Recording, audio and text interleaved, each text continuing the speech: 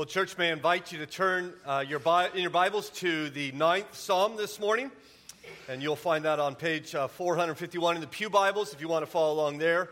And if you don't have a copy of God's Word, we love for you to just take that Pew Bible home as your own. It's our gift to you. Psalm 9, as you'll note, 20 verses. We're going to, surprise, go verse by verse through this text this morning. And so I really think you'd be blessed to have a copy of God's Word open as we refer to it repeatedly during our time together in His Word. Beginning next week, we're going to begin of course, a very brief Advent sermon series in the Gospel of Luke, and I trust we'll be richly blessed through that. I'm excited to be able to explore those truths that we hold so dear together.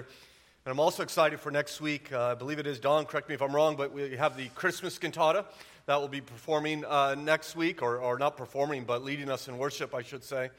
And I trust that we'll be richly blessed by that and in that. And what a wonderful opportunity it would be to invite neighbors and friends to come worship with us. Those who might be more inclined to come into a church building around Christmas time, be a great opportunity. And I trust they will be encouraged as you will be as well. And so now here we are in the 9th Psalm, Psalm 9. Hear now the word of God. I will give thanks to the Lord with my whole heart. I will recount all your wonderful deeds. I will be glad and exult in you. I will sing praise to your name, O Most High. When my enemies turn back, they stumble and perish before your presence, for you have maintained my just cause. You have sat on the throne, giving righteous judgment. You have rebuked the nations. You have made the wicked perish. You have blotted out their name forever and ever. The enemy came to an end in everlasting ruins. Their cities you rooted out. The very memory of them has perished. But the Lord sits enthroned forever. He has established his throne for justice. He judges the world with righteousness. He judges the people with uprightness. The Lord is a stronghold for the oppressed, a stronghold in times of trouble.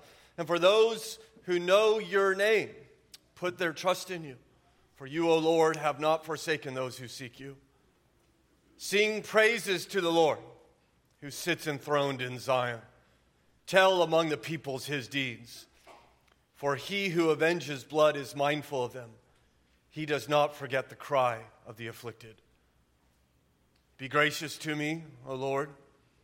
See my affliction from those who hate me. O you who lift me up from the gates of death, that I may recount all your praises, that in the gates of the daughter of Zion I may rejoice in your salvation. The nations have sunk in the pit they have made, in the net that they hid their own foot has been caught. The Lord has made himself known. He has executed judgment. The wicked are snared in the work of their own hands. Higeon, Selah. The wicked shall return to Sheol, all the nations that forget God.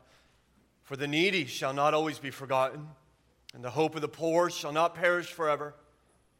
Arise, O Lord, let not man prevail. Let the nations be judged before you. Put them in fear, O Lord. Let the nations know that they are but men. Our Father, we now come to you, as your word declares. We are reminded of your greatness, that you sit upon a throne in heaven and reign in righteousness and uprightness. That you are perfect in all your ways, and that you will judge the nations according to your own character. You are not partial to lies and deceit, but you will give justice perfectly. And so we praise you for it, that our God rules.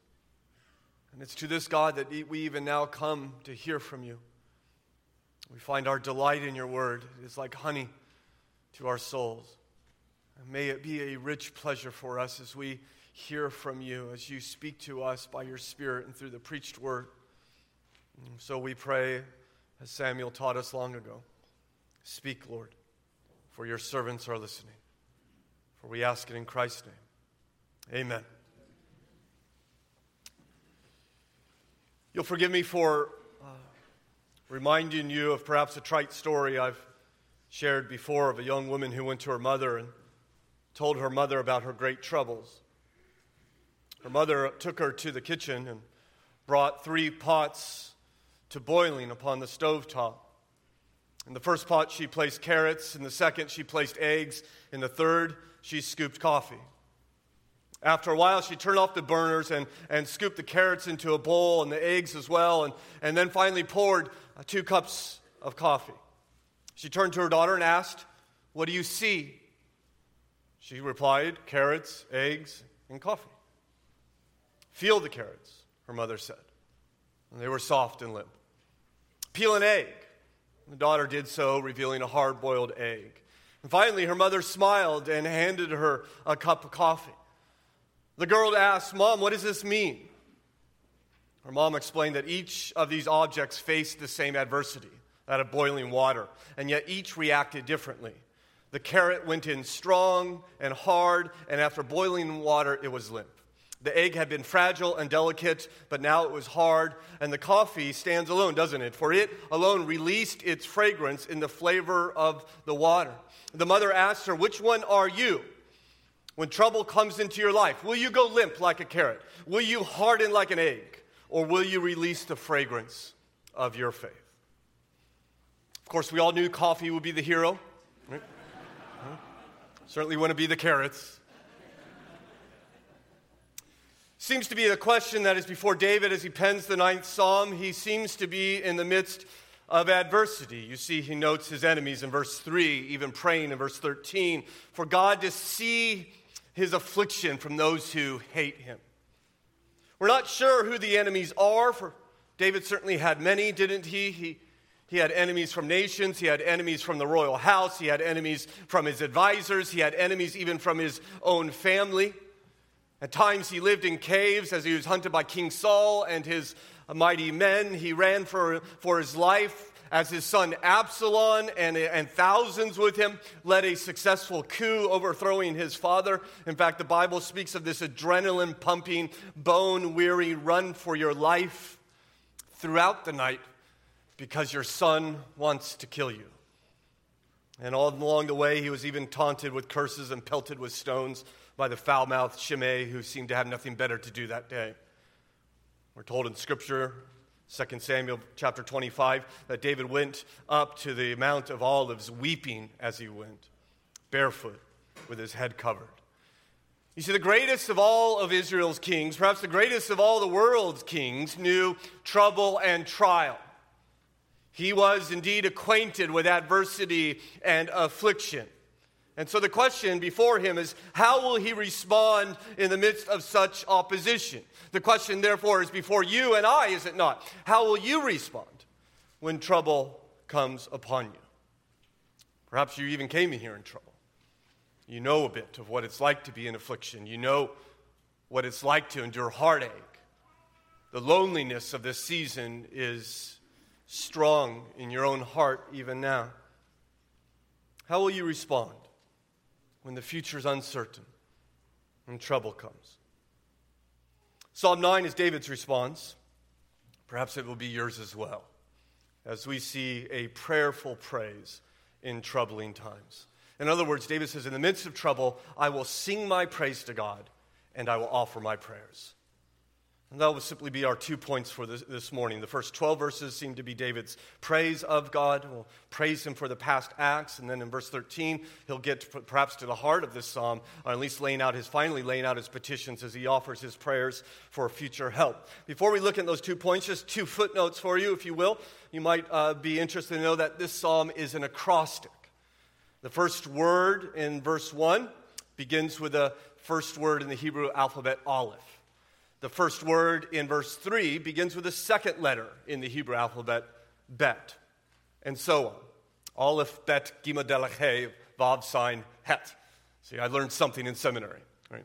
That's about all my Hebrew, by the way. So he begins. There are 10 two-verse stanzas going through the first 10 letters in the Hebrew alphabet. Interestingly enough, the 10th Psalm picks up where Psalm 9 ends. And so it begins with the 11th letter in the Hebrew alphabet, and on it goes. In fact, even in the Roman Catholic tradition, you might know, or might be interested to know, that Psalm 9 and Psalm 10 are actually combined into one psalm. They follow the Greek translation of the Old Testament, we call the Septuagint. The Protestants follow the Hebrew translation, and therefore we divide Psalm 9 and Psalm 10. It probably doesn't matter if we combine them or divide them. But it is an interesting question, isn't it, to think, well, why does David go to such trouble to begin each of these stanzas with the next letter in the Hebrew alphabet? Well, of course, we can only speculate, but it perhaps might be a literary or poetic way to demonstrate that God's provision in times of trouble is comprehensive. It knows no end. The other footnote I want you to be aware of that might help us as we study this passage is that David will move from his own individual needs to the needs of the people of God at large. He'll shift from my enemies to our enemies. He'll shift from my needs to our needs. He'll shift from I'm afflicted to we are afflicted. We'll see this happen a couple times. I mention that because I think it'll be helpful not just to read this as in your own individual context, though I think that's important to do so. Certainly David does. But we might also read this psalm in the context that we now are the people of God, and that God would act this way, not just for me, but for us in our midst. And so let us begin here with the first point, if you will. David's praise for the past rescue. And by the way, if you're keeping time this morning, I will spend the bulk of my time on point one, so do not despair as we move on. Praise for the past rescue. He begins in verse 1, doesn't he, saying, I will give thanks to the Lord with my whole heart. I will recount all of your wonderful deeds. In other words, in the heat of crisis, as we've already seen, when David is in need of God's help, in degree in some ways desperate for him, people are trying to kill him, as we see in verse 13. He refuses to rush into God's presence in the midst of panic. Demands, God, I need you to do this, do this, do this. All unsettled. But rather, in the middle of the crisis, David begins what? Praising God. His first response, in other words, in times of trouble, is to forget his trouble. And for just a moment, worship, praise. To be preoccupied with the Lord before he is preoccupied with himself and his circumstances. That's kind of difficult to do, isn't it? It requires an act of the will. And I think David clearly demonstrates that here. This seems to be very determined praise, doesn't it? You notice again in verse 1, he says, I will give thanks to the Lord my whole heart. I will recount all your wonderful deeds. And in verse 2, for good measure, I will be glad and exult in you. I will sing praise to your name, O Most High. 4 times David declares, I will do this. David makes, in other words, a decision to praise God even when there are plenty of reasons not to. It's not often you wake up in a cave, living as a fugitive, people hunting for your life, and you conclude, well, isn't this a lovely day? I think I'll sing this morning. I think I'll praise the Lord. This is determined praise. He has decided to do this. That is, he is not waiting for his emotions to catch up. Emotions, if you're anything like me, don't always feel like praising. We don't always feel, our hearts are not always engaged in that. And yet David is not waiting for his emotions to say, okay, it's time to praise. He rather lets his will make that decision. Much like Paul and Silas perhaps did, as you remember that incredible story in the book of Acts with lacerated backs and feet bound in stocks and the prison door bound tight in front of them there at midnight. They were not emotionally disposed to singing. They were probably emotionally disposed to griping, to complaining, to whining, to crying, but they decided to praise God regardless because God is praiseworthy. God is praiseworthy when the sun is shining, and God is praiseworthy when the dungeon door is locked. And so my question for you, brothers and sisters, the question this psalmist raises is, have you made such a decision? Have you declared in your own heart? Have you declared to God himself, I will praise my Lord. I will be counted among those who sing praises to the Most High God. When you gather, for instance, on Sunday mornings, do you come out of habit? Or are you coming thinking today? Do you think this morning as you drove here or got ready? Today, I get to worship God. with God's people. In fact, not only do I get to, I will.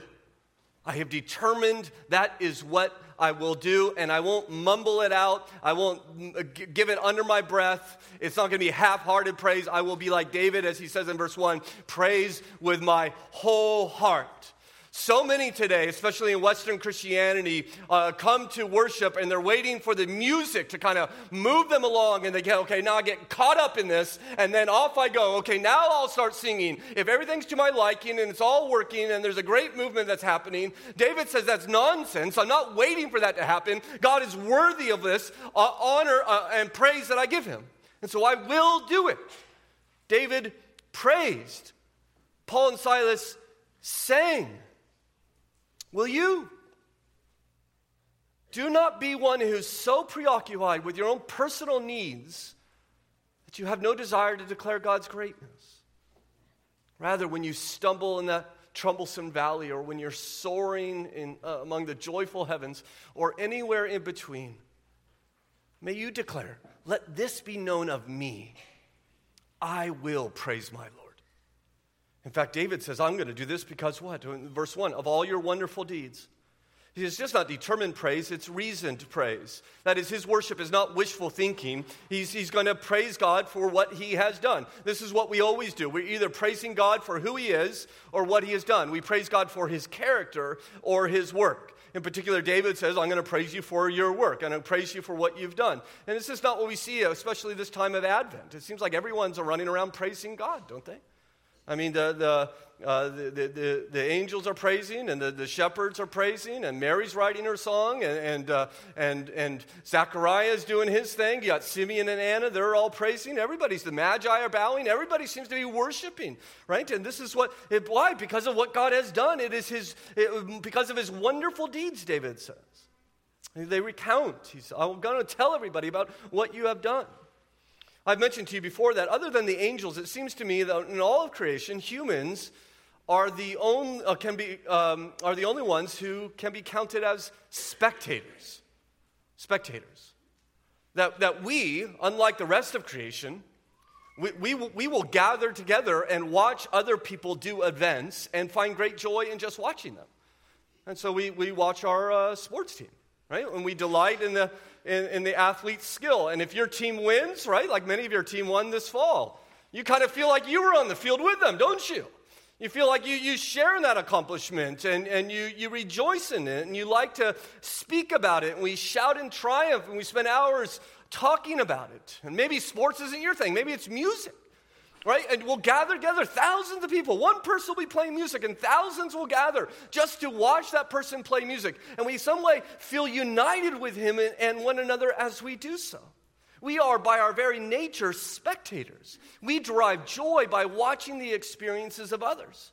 Well, above all, I think what we should watch, in fact, we considered this last week, I think to some degree, is that we should be spectators of divine glory, of the work of our God and what he has done. That we are made, I think verse 1 tells us, to consider his works, to recount his deeds. And when we do, notice what joy that brings. For David says in verse 2, I will be glad and exult in you. And perhaps your translation says, I will rejoice in you. There's gladness in my heart when I do this. There's rejoicing in my heart. In other words, praise is not simply a mental exercise. Praising God will often bring joy into our hearts. You ever wonder why God demands that we praise him? Why does God command we worship him? I mean, do you like people who demand you praise them? Right? Those people you want to hang around? You like people fishing for compliments? Those are real fun, right? What's God doing? Why does he command that he must be praised? Why does he say to Pharaoh, let my people go that they may go out and worship me? Right? Over and over and over again. Why? Well, I don't know, perhaps you've noticed that we actually delight, we praise rather what we delight in. We praise what we delight in. You do this instinctively, we all do, right? We hold a little baby in our hands. in our arms, and we can't help but praise the baby because we're finding delight. Look at the fingers. Look how beautiful she is, and things like that. We walk by a beautiful flower garden, and we say, well, you need to smell this. We somehow have to talk about it, right? Many of us were praising a basketball game in Blacksburg on Friday night, weren't we? At least some of us were, right? We instinctively praise the things we enjoy, don't we? We enjoy it. We praise it. In fact, C.S. Lewis actually tells us it completes our joy. Right? If, in other words, if you can't smack your friend on the knee and say, wasn't that incredible play, right, you don't enjoy the game as much as you would otherwise. Our joy, in other words, is incomplete until we praise. Listen to what Lewis said. The world rings with praise. Lovers praising their mistresses. Readers, their favorite poet. Walkers praising the countryside. Players praising their favorite game. Praise of weather, wines, dishes, actors, horses, colleges, countries, historical personages, children, flowers, mountains, rare stamps, rare beetles, even sometimes politicians. He says, I think we delight to praise what we enjoy because the praise not merely expresses, but completes the enjoyment. It is the appointed consummation. It is not out of compliment that lovers keep on telling one another how beautiful they are. The delight is incomplete till it is expressed. You hear that? I mean, if that's true, then our joy in God is incomplete until we can express it in praise. And so go back to the question, why does God demand our praise? Not because he needs it, but because we do. His demand for us to praise him, to make much of him, is an act of love to us. In demanding that we worship him, he is actually enabling our joy in that which is supremely valuable, namely himself. And we see this great joy in David's heart. You'll see it again later on in this psalm as he praises God for the wonderful works in which he has done. In fact, in verse 3, he turns to the actual works that brings him such joy. You might find it surprising to hear him say when he's recounting these works in verse 3, when my enemies turn back, they stumble and perish before your presence. He says, my enemies are defeated, for you are a sovereign judge. Notice my enemies fall not in David's presence, but in the Lord's. It's here you note that David seems to be considering what God has done for him in the past, that he's helped, that God has delivered him. This is when my enemies had turned back, and this is going to help him endure the present. I think this is an important principle we see throughout Scripture, something that we often fail to do. In the midst of trouble and uncertainty in our life, do we often go back and meditate and even praise God on the mighty acts that he has already done for us in Christ or done in our lives, and even praise him for it so that we can be confident for the future. I would suggest to you, if you're struggling to trust God today, you might just want to go back and praise him for what he did yesterday, that you might have greater faith to face the challenges today. Evidently, God had given David great victories there, defeated his enemies, because he is the enthroned judge, as David turns to in verse 4, writing, for you maintain my just cause. You have sat on the throne giving righteous judgment. God is a judge. God is the perfect judge.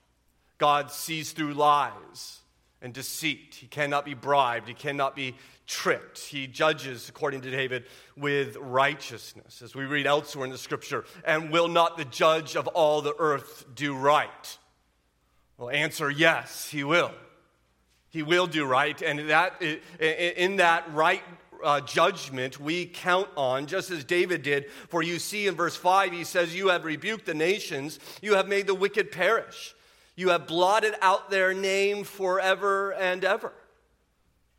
Now David begins to pivot, you see, from his personal enemies to enemies in general. He's now speaking of the nations and says, well, they've perished. That is, that God blots them out. So I wonder, where is the famous Babylon we hear so much about? Where is Assyria today? Where is Persia the Great? Where are the Ammonites and the Amorites and the Moabites and the Edomites? It's just a vague memory. They've been blotted out, as David seems to prophesy here even. People, it seems to me, they want their name to be memorialized. I think we all have that instinct. We want to be remembered, right? And in fact, to those who have the means, they'll give millions of dollars in order to have their names go on after them. They'll get their names on the building, right? Or at least maybe a brick in the building. And yet, I would suggest to you in just a handful of years, no one really cares. No one even knows. I spent a great deal of time inside a building called Cameron Indoor Stadium, right? I don't even know who Cameron is, right? Who's Cameron? I don't know. Don't really care, to be perfectly honest, right? I went to a university that bears a family name called Duke. I don't even know who the Dukes are other than tobacco farmers who took a wonderful named college named Trinity College and said, we're going to drop the Trinity and put our name on it. That's pretty audacious, isn't it? No Trinity, let's go with us, right? But I mean, who are they? Don't really know. I imagine most of us don't know, right? I mean, who cares, we say. And yet we have this instinct that we want to be remembered, we want to be immortalized. I would suggest to you that the only way to be immortalized, if you will, the only way to be remembered is not to put your name on the side of a building, as great as that might be. I'm not trying to suggest you ought not to give to charity or even your alma mater.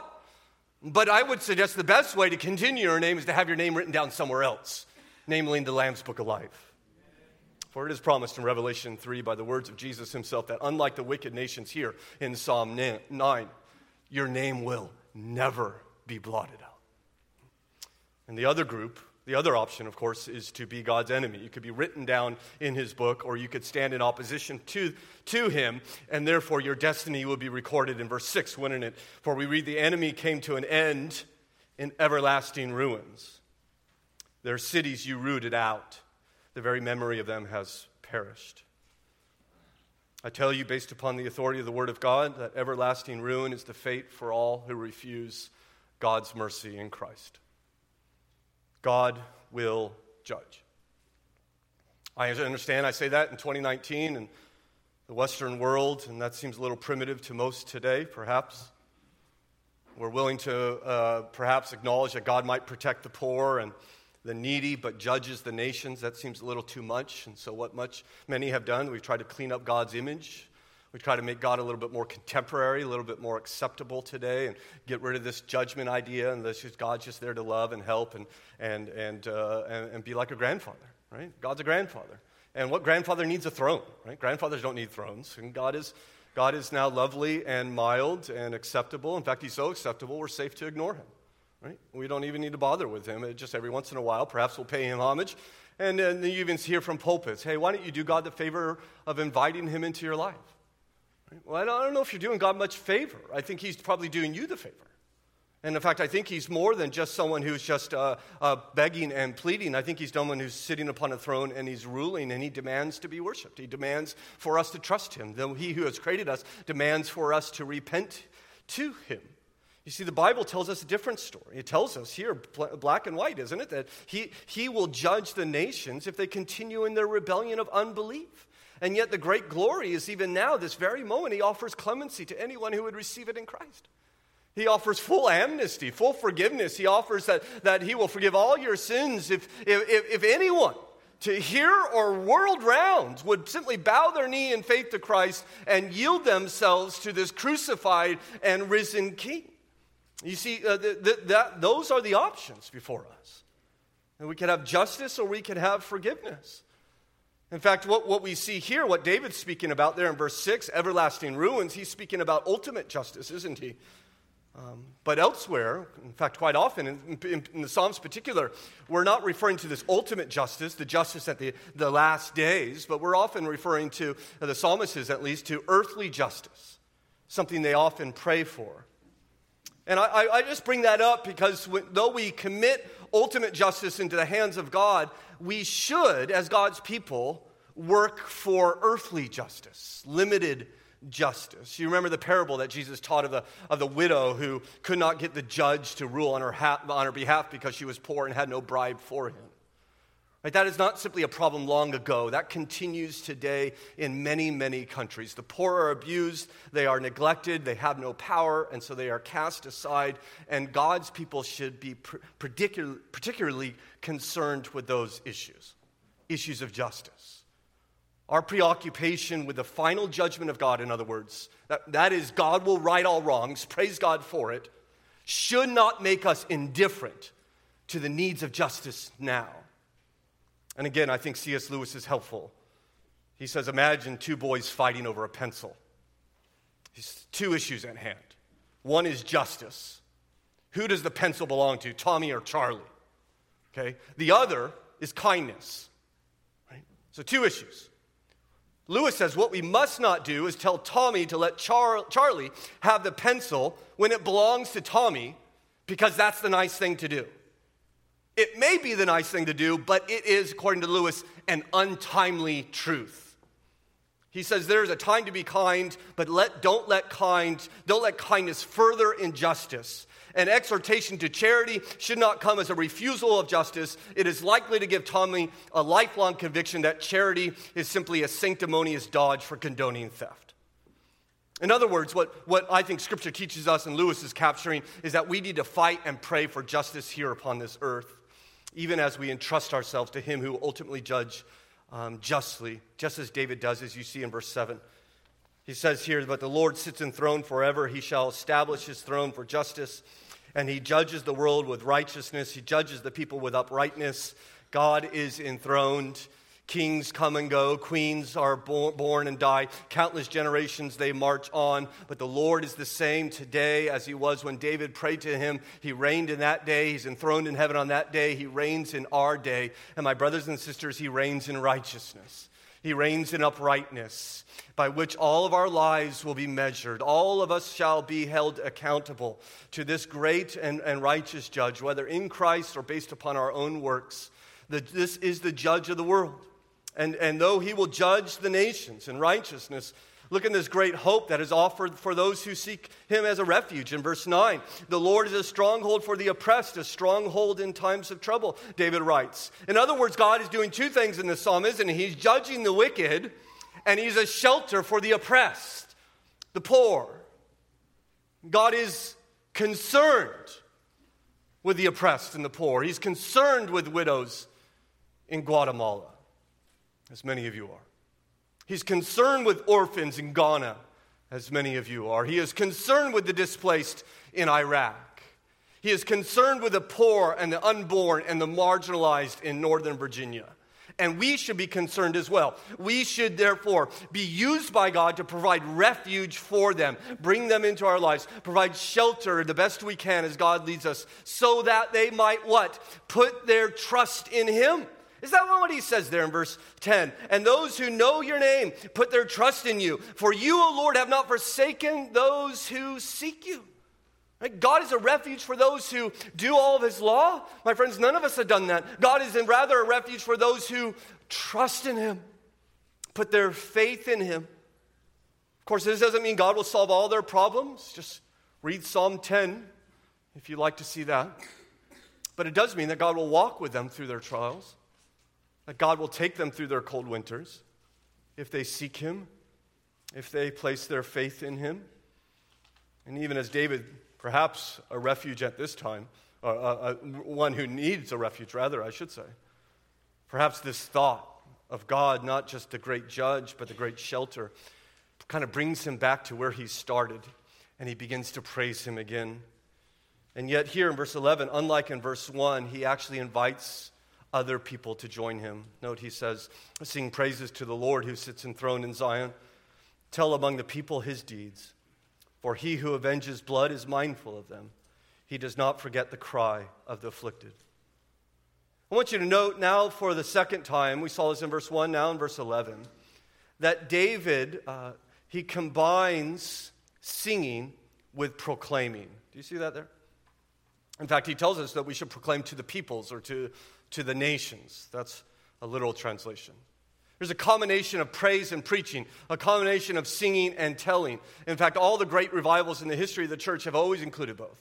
You think about the great Protestant Reformation where the gospel was rediscovered and biblical truth was beginning to be proclaimed in the language of the people. And at the same time, there was this massive spread of congregational praise, largely through the hymns that Luther wrote. You think about the revival in Great Britain brought about by the great preaching of ministry of John Wesley. It was followed by the great revival and praise with the hymns that his brother Charles wrote, along with Cooper and Newton and others. Right? God seems to always, when God does this work, always begins to bring about the proclamation of his deeds and his character and the praise of his people. And this is so. What do we do every Sunday morning? What is kind of the heart of what we do? We do what the Bible tells us to do. We want to hear God's deeds recounted to us, and we want to praise him for it. This is what we do every Sunday. This is what should be happening in the nations. This is why Josh is exhorting you so strongly to give to the Lottie Moon Christmas offering. Because this God is worthy of the worship of the peoples of this world. He has given us the entrustment to spread that gospel to the nations, and he's given us the resources to do it. There are people willing to go if we have the resources. And so we give generously and sacrificially that the name of God may go forth, his deeds may be recounted, and his praise may usher in from the nations around this great world in which he has made. And it is this that David invites the nations to gather him to praise this great God. And finally, now he has properly praised God. 12 verses of praising God, rehearsing all the great works of God, that he now begins to pray to God for help. And I think this is an incredible principle. Perhaps this is the takeaway for you this morning. Is that prior to coming to God in prayer, you might do well to spend time considering who God is and what he has done for you. And I think if you remind yourself of those truths, of the truths of what you already know about God, tell your heart them, you might find that your prayers are guided by them. You might find that might impact what you ask for and how you ask for it. I think that's what David is doing here as he now turns, secondly, to a prayer for future help. As he says in verse 13, the first request in this whole psalm, be gracious to me, O Lord, see my affliction from those who hate me. O you who lift me up from the gates of death. You notice David's life is in danger. Death is pictured by him as a walled city. And David has come to the gates, but they seem to be closed. And so he asks God to raise them, that he might escape this place.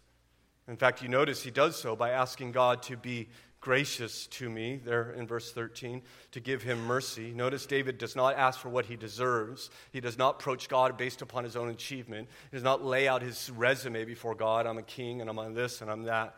And he just simply comes and says, I need mercy. And this is how we should come to God in prayer. When you're praying for yourself, you're praying for one you love, we don't come to God and say, hey, God, they have this need, and you ought to do it because they did this and this and this. Right, look at all of what they've done, therefore you should do this need. We shouldn't lay before God all of our achievements. We should not come to God and say, heal this person because they have been so good to you. No, we should not appeal to who they are, but rather appeal to who God is. And God is what? Right there in verse 13, he is gracious. He is merciful. Heal him because you are gracious, God. Work in their life because you are merciful, God. We don't come to God as people who have some type of achievement before God, and God kind of owes us. He has to pay out now. We come always and shall forever as sinners needing mercy. Sinners needing grace. Perhaps you're a non-Christian here this morning. We're delighted to have you. And maybe you've been given the impression by Christians that we think we are morally superior to you. I am sorry. Allow me to apologize if that is the impression that Christians have given you, because we do not believe that.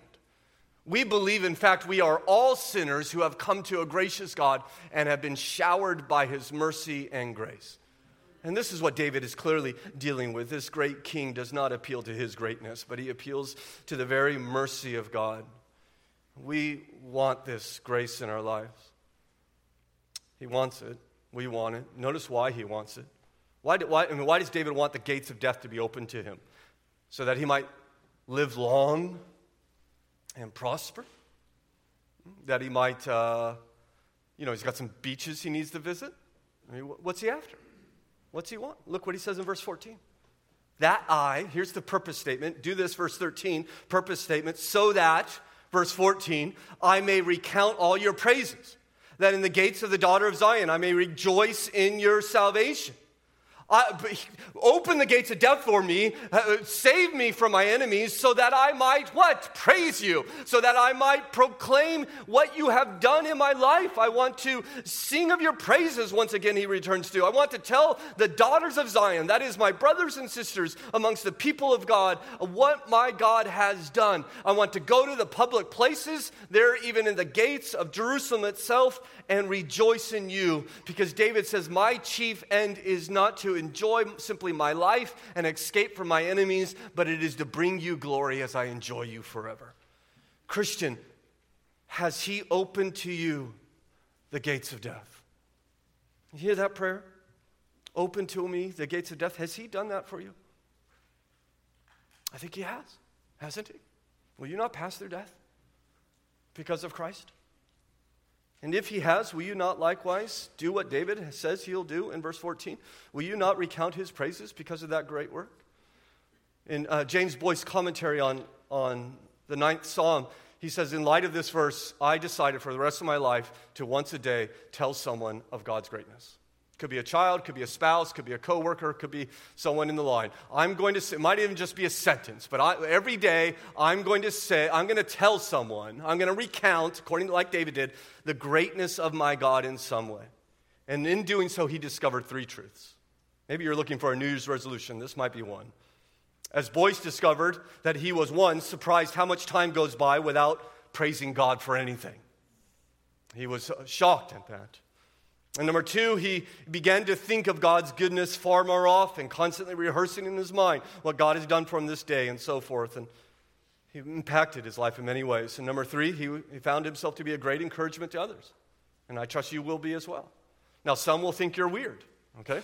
That's okay, right? You're going to be a blessing to many.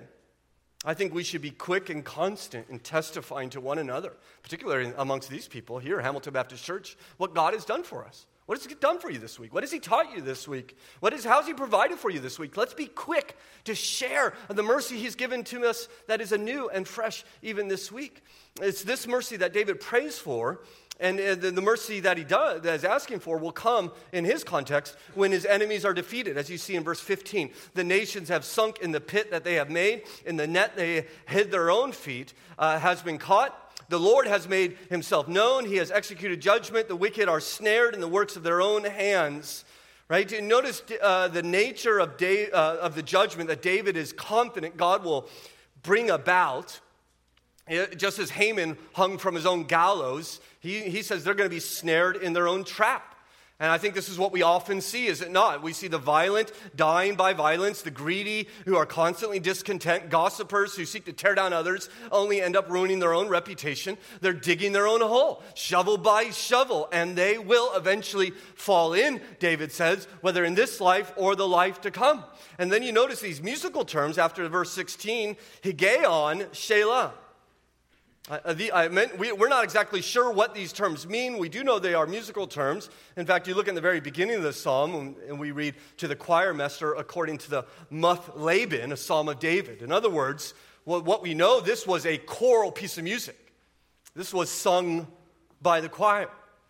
And we come to these terms at the end of verse 16. Many speculate that what they mean is for the instruments to continue to play while the people are silent for a moment, reflecting upon what they have just sung. Right? Let us think about this great God and his judgments, even upon those who persist in their rebellion. When the singing resumes, we read verse 17, the wicked shall return to Sheol, all the nations that forget God. Sheol, or the graves, to the place which they will, according to David, return. I think that's an interesting word there. He doesn't say they depart to the grave. He says they're returning to the grave. It's almost as if they're going home. After all, the enemies of God, just like you and I once were, are dead in their trespasses and sins. And unlike us, who have, by God's grace, been made alive in Jesus. Well, if that's the fate of the wicked, we see help is on the way for those who trust in the Lord. For verse 18 tells us, for the needy shall not always be forgotten, and the hope of the poor shall not perish forever. That God will once again not neglect the poor, and as those who Jesus taught us, the poor in spirit.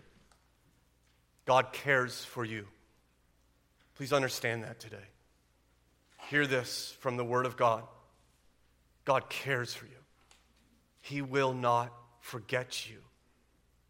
God longs and has a heart for the needy and for the poor. But not all who encounter God will find him to be such a comfort.